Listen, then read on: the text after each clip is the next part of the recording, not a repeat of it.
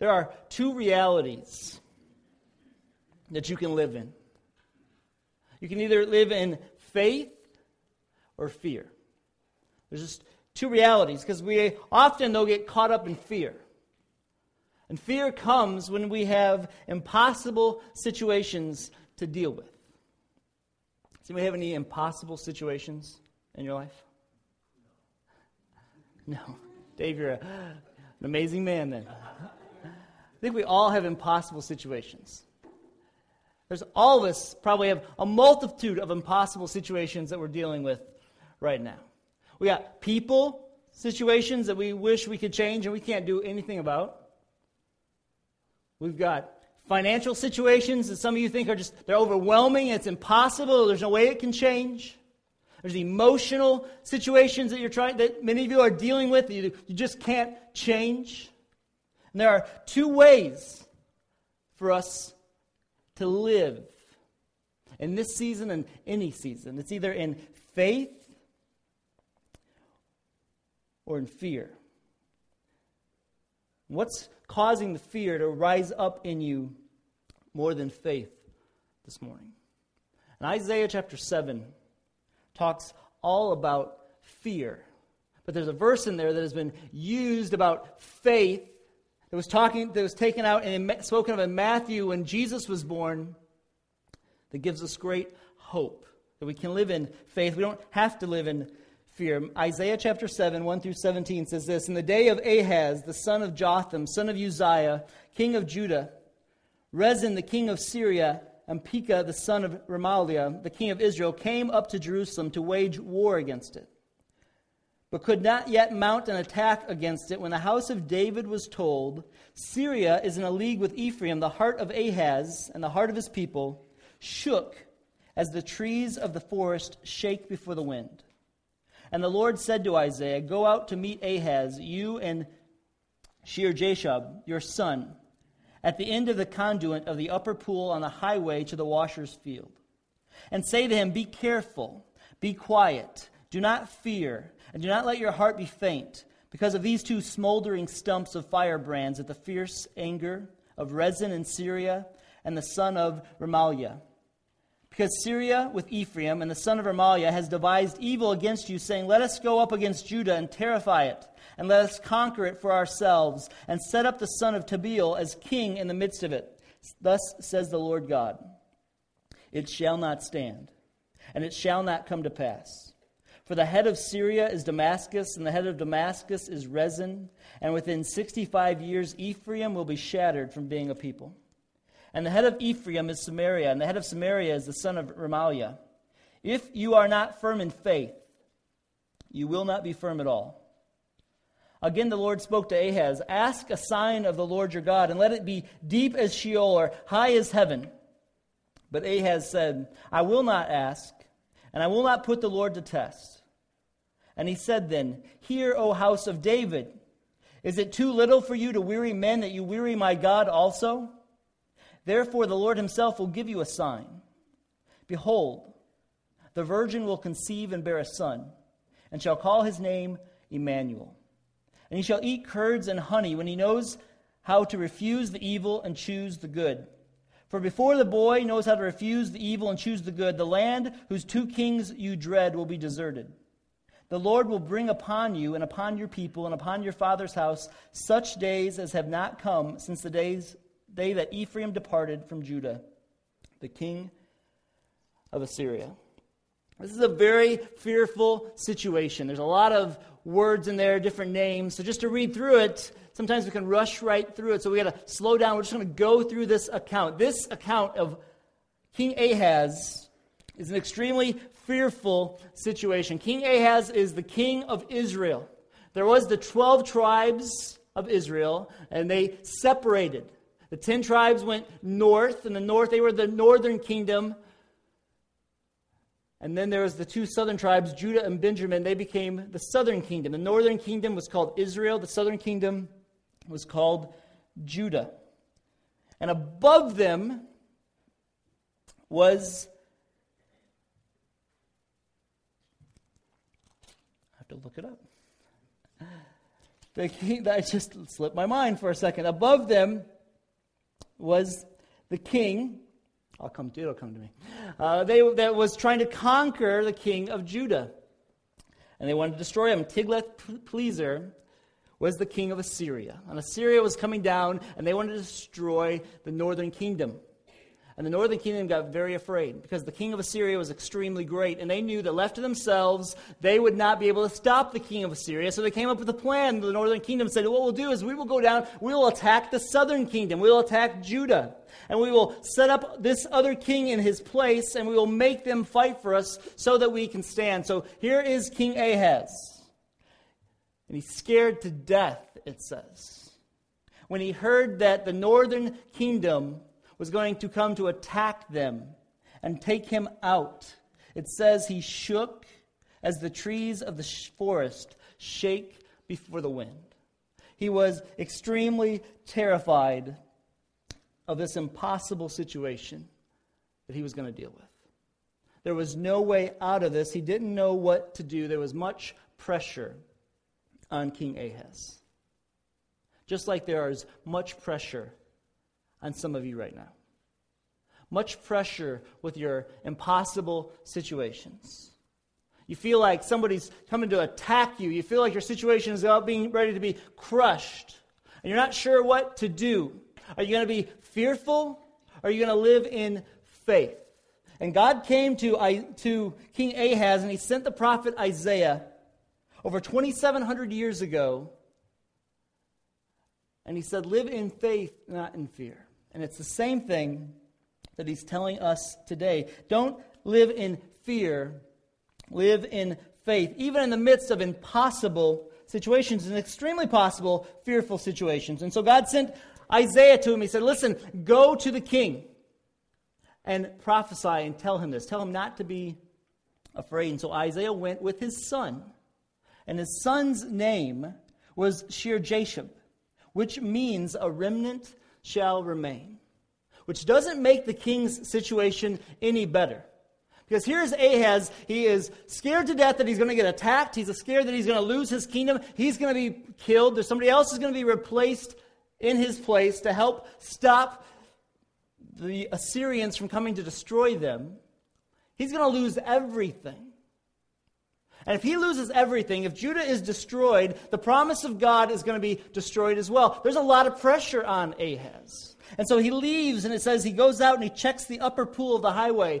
If a kingdom was going to get attacked, they sometimes would sneak in and they would go through the water systems, or if they couldn't get in, they would cut off the water supply. And so he is scared that he's going to be attacked, and so he goes to look at the water supply. And God says, you're going to go, Isaiah. Go find Ahaz. You're going to find him by the pool, checking out the water supply, because he's scared, and he's going to be destroyed, he thinks.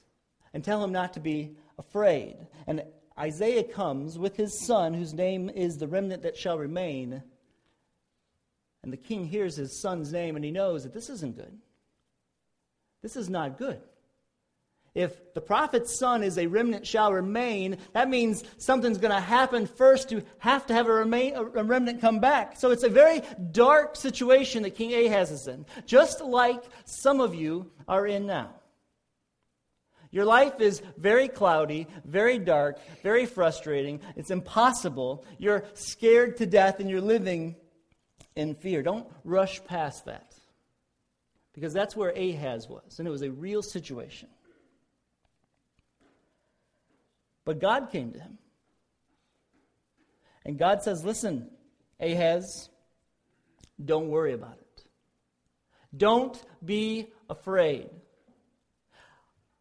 In a few years, these kings that are trying to kill you, that are trying to wipe you out, they're not even going to exist anymore. Don't be afraid. It's not going to happen. Stand firm.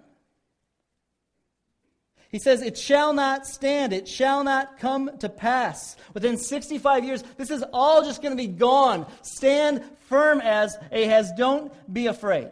And Ahaz is not convinced that what God says is true. And he's afraid. And he doesn't believe that it's not going to happen. He sees the armies just outside his city. He can hear them preparing. He knows it's true. It's very real to him. Just like your situation. You can see it. You can feel it. It's very real to you. And God goes an extra step for Ahaz. In verse 11 he says, "And the Lord spoke to Ahaz, and he says, 'Ask a sign of the Lord your God.' And God says, 'Let it be deep. Let it be as deep as Sheol or as high as heaven.'" Listen, Ahaz, I'm on your side, God's saying. I'm on your side. Believe me when I tell you that this is going to be okay. Be strong. Don't be afraid. Don't be fearful. And if you need some help, ask me anything. I'll prove it to you. Ask me the most difficult thing. Make me prove it to you by as deep as Sheol or as high as heaven, and I will prove it to you. I will show you that your situation will be okay. And God did that for Ahaz, and Ahaz, in the midst of his fearful situation, gave an unbelievably foolish response. But Ahaz said, "I will not ask, and I will not put the Lord to the test." It sounds really pious, doesn't it? It sounds like he's a real spiritual king. I'm scared. You prophesied. You told me what's going to happen, God. And I don't really want to test you. I'm not going to test you at all. It sounds very pious, but it's not pious. It's absolutely foolish. He's living in utter fear. He is completely terrified. There's a lot at stake with Ahaz. Not just his life, but the southern kingdom, the kingdom of David. That's why it says the house of David. He knows that from his line, the promised Messiah is to come. So if they're destroyed, the people of God are destroyed. He is under unbelievable pressure, but he makes this unbelievably foolish response in the midst of his fear. He disguises it as piety. And maybe you're doing that this morning. Maybe you are scared to death of your impossible situation. You're absolutely fearful. But you don't want to be honest about it to yourself. You don't want to be honest about it to God. You don't want to be honest about it to anybody else. So you disguise your fear in great amounts of piety. You say all the right things. You do all the right things. You read the Bible. You go to church. You're kind. And it all looks good on the outside. You even serve in your church, or you serve in your community, and you're doing all kinds of great things. And it looks like faith. But the truth is, it's just fear. It's disguised, though, as piety. Because you're doing those things isn't because you have faith in God.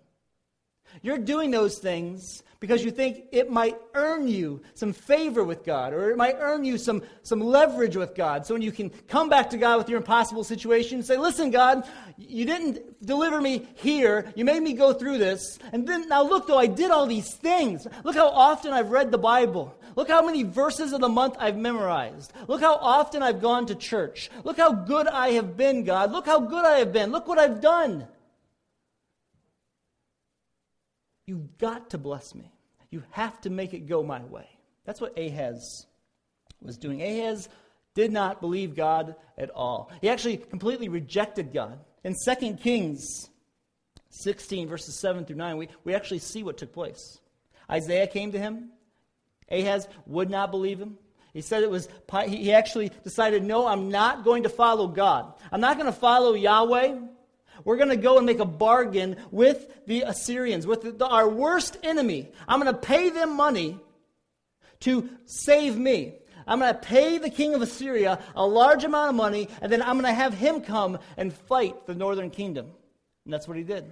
He took the situation in his own hands, and it was an unbelievably foolish response. And God says this, "And he said, then hear, O house of David, is it too little for you to weary a man that you weary my God also?" God said, ask me a sign, Ahaz. I'll show you a sign. I'll show you that my word is true. And he says no. Instead of trusting you, God, I'm going to trust your worst enemy and my worst enemy. I'm going to send them money. I'm going to do it in my own way. I'm going to take care of the situation myself. And then God says, fine, then I'm going to show you a sign. Therefore, the Lord himself will give you a sign. Behold, the virgin shall conceive and bear a son, and shall call his name Emmanuel. When this was spoken to King Ahaz by Isaiah, it had literal interpretation for Isaiah. He wasn't thinking about Jesus at this time. He was thinking about his situation and the situation that he was in and the reality of the nation of Israel and the people of God. And so when Isaiah said, here's a sign, a virgin shall conceive it, the word in Hebrew is a woman of marriageable age. And there's a number of interpretations. In the next chapter 8, it talks about Isaiah getting married and having a son. And the sign for them in their time was this, that in a couple years, a baby was born, and probably the son of Isaiah. And Isaiah's son, before he was 2 years old, before he could eat, before he could know right from wrong, the enemy that was after Ahaz would be destroyed. And that's exactly what happened. But this sign, behold, the Lord himself will give you a sign. Behold, a virgin shall conceive and bear a son, and shall call his name Emmanuel, which means God is with us. Matthew wrote in Matthew chapter 1, verse 23, behold, the virgin shall conceive and bear a son, and shall call his name Emmanuel, which means God with us. God is an unbelievably faithful God. What God says to us today is the same thing that he said to King Ahaz over 2,700 years ago. Live in faith, not fear. Trust me. Take me at my word. What I say is true. But just say, you know what? I would love to do that, Paul. I try to do that. But my situation seems impossible. I am scared deeply to my core. I'm shaking like a tree in this situation. I'm under so much pressure. It doesn't seem like God's with me. It doesn't seem like God's with me. Because I go through difficulty after difficulty after difficulty. It doesn't seem that God is with me. But God is with us in the midst of our greatest fear. His name is Emmanuel, God with us. While we were traveling this weekend, two things stood out for me as I was thinking about this passage and I was thinking about my own life. Do I believe what I'm about ready to say on Sundays, this Sunday? A trip for us is always entertaining. We always have some car issue that makes my life exciting. So we took off with our van, which we knew, and it's good for us, it's good for me, that this van might have some issues. And of course, the van had some issues. A year ago, we learned that the Bannister's vehicles have issues when we take trips, so we bought AAA. And I kept asking Teresa, do you have the AAA card? Do you have the AAA card? And after our little situation, the van was good, it was not a big deal. I realized while I'm driving that when she said, yeah, I have the AAA card, it dawned on me. I was relieved after I found out she had the AAA card. Because AAA was with me. I was living in fear, not faith. And I had to confess that, wait a second. Why, just because we have a AAA card in the vehicle with us, do I feel more relieved than the reality that the whole time God was with me? Why did not that relieve me like it should have? Emmanuel is with me. From the time I left my driveway to the time I got back, God was with me. So I preached the gospel to myself and I said, quit worrying about the car. You're going to get home. And we did, because Emmanuel was always with me. And he's always with you in the midst of your impossible situation. But you say, it seems so difficult. It seems hard. Well, another thing that we did on our trip was we listened to the story of The Horse and His Boy by C.S. Lewis. And the story of The Horse and His Boy by C.S. Lewis is about a young boy who was orphaned, and he moved into this, as a little boy, he was taken in by an old man who was just cruel to him. And then he escaped from this guy, and his journey back to Narnia, and the difficulties that he went through, some good times and some bad times, and all through the story, this lion is constantly coming up. Sometimes he's roaring, even hurting him. And sometimes he's like a gentle cat and protecting him. And the boy's not sure what to do. And then he finds out that the lion, Aslan, is from Narnia and has always been protecting him. And he's trying to figure out his life. And he's trying to figure out all these fears that he has. And then he realizes it, and he talks to the lion about it, and the lion says this. He says, I was the lion who forced you to join with Erebus. I was the cat who comforted you among the houses of the dead. I was the lion who drove the jackals from you while you slept. I was the lion who gave the horses the new strength of fear for the last meal so that you should reach King Lune in time. And I was the lion you do not remember, who pushed the boat in which you lay, a child near death, so that it came to shore where a man sat, wakeful at midnight, to receive you. All along your life, all along our lives, as the people of God, Emmanuel has been with us. Sometimes we don't see it. Sometimes it seems difficult. Sometimes our way is hard. But all along the way, God is with us. Emmanuel is with us. And he was trying to say that to King Ahaz. Listen, don't live in fear. Live in faith. Because God is with us. God had not left Ahaz to struggle on his own. And God has not left you to struggle on your own. And some of you, and some of us, need to take a deep breath and breathe that in. God has not left you to struggle on your own. Emmanuel, God is with us. Jeremiah 29:11 says, For I know the plans I have for you, says the Lord. They are plans for welfare, not for evil. They're not for evil, they're to give you a future and a hope. The sign that Ahaz had should have given him hope. He had to put his faith in it, though. He had to respond to it by faith, and he would have had the hope that he was looking for. It's the same for us. He chose foolishness. He chose not to respond to God in faith. He decided to live in fear. That's not what we have to do, because we have the hope of a greater sign. A greater child was born to us. Jesus himself came. God came incarnate in human form for us. He lived the life we could not live. He died the death we could not live. He took all of our sin. He's experienced everything that you've experienced. Every sorrow, every pain, every hurt, he's experienced it. And he says, I'm with you. God is with you. That's Christian hope. Someone said this, Christian hope is when God has promised that something is going to happen and you put your trust in that promise.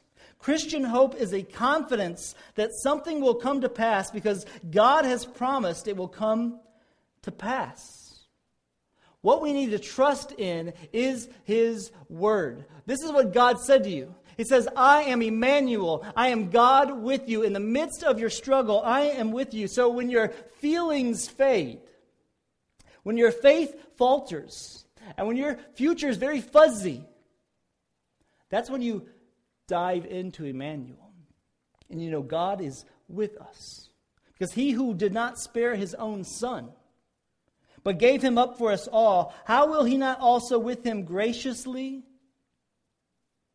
give us all things? The sign of Emmanuel is our hope. That we don't have to live in fear, but we can live in faith. If God wasn't going to spare his own son, which he didn't, but he gave him up for us all, how with him graciously will he give us all things? What's your impossible situation? What are you struggling with? What are you fearful of? You need to run to Emmanuel, that God is with us, that God didn't spare his own son, that he gave him up for you. He suffered and died for you. He will deliver you.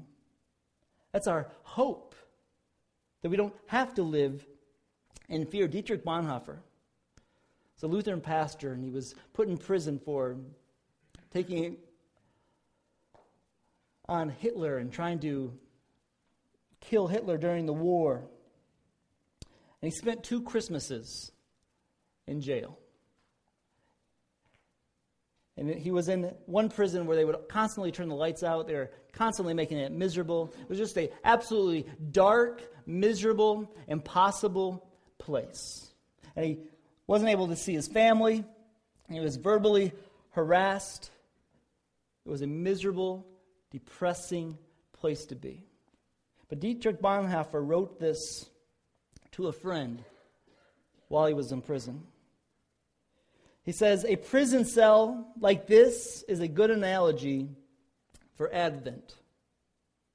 One waits, hopes, does this or that, ultimately negligible things. The door is locked and can only be opened from the outside. And that's what we're waiting for. But for us, the hope is that the door has been unlocked for us. Because of what Jesus did for us, the door has been unlocked for us. We don't have to be like King Ahaz. We can live in faith. And actually, we have to live in faith as Christians. Because of what Jesus has done for us, because God is with us, we are called to live in faith. Because when God opens the door, unbelievable things happen. Lives are changed when God opens the door. When you take your impossible situation and say, I'm going to trust in the Word of God. Faith comes by hearing, and hearing by the Word of God. And I'm going to rest in that. I'm going to rest in the truth of who Jesus is, what the gospel says about me, and how I am to live. When you rest in that, there is no fear. Fear can be fought, and God does unbelievably beautiful things.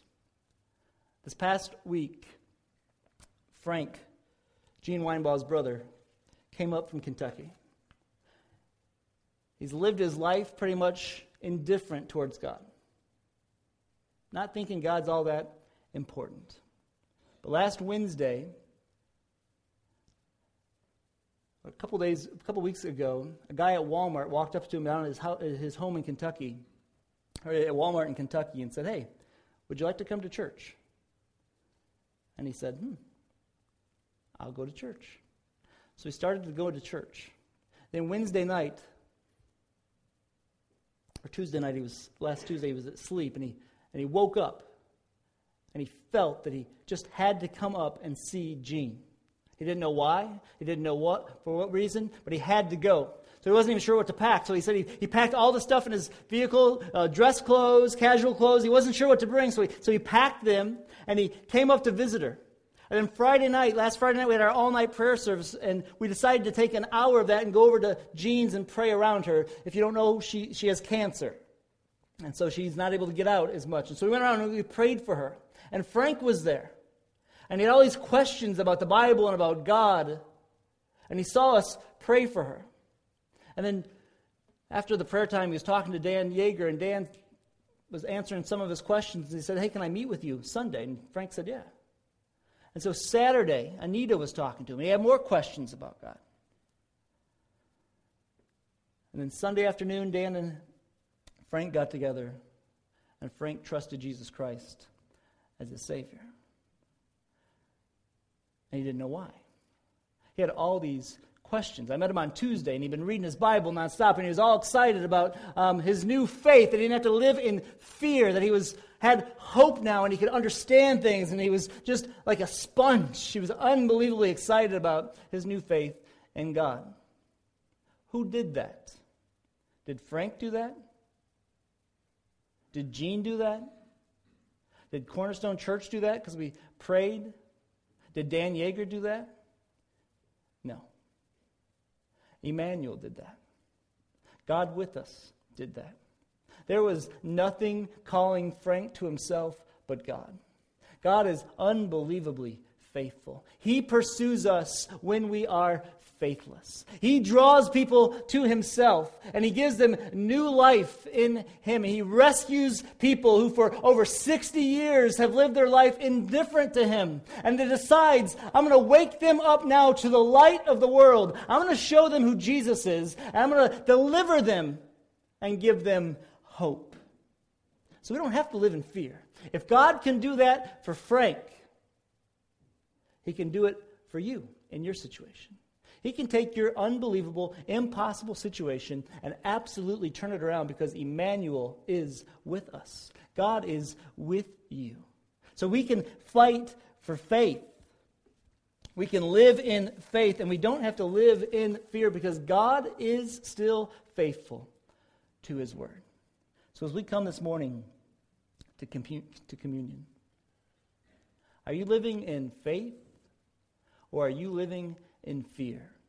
Because the sign that you don't have to live in fear is that Jesus came and he died and he rose again and he is on his throne reigning today.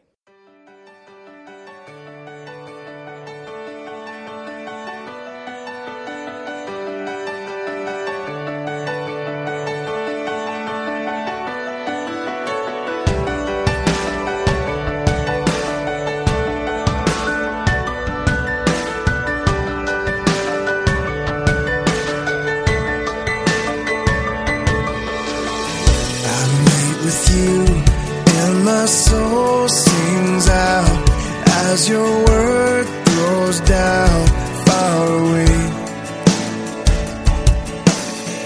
I sing to you and my heart cries holy, hallelujah, Father, you're near. My hope is in you, Lord, all the day long. I won't be shaken back, drought or storm. A peace that passes understanding is my song, and I sing. My hope is in you, Lord. I wait for you, and my soul finds rest. In my selfishness, you show me grace. I worship you, and my heart cries glory, hallelujah, Father, you're here. My hope is in you, Lord, all the day long. I won't be shaken by drought or storm. A peace that passes understanding is my song, and I sing. My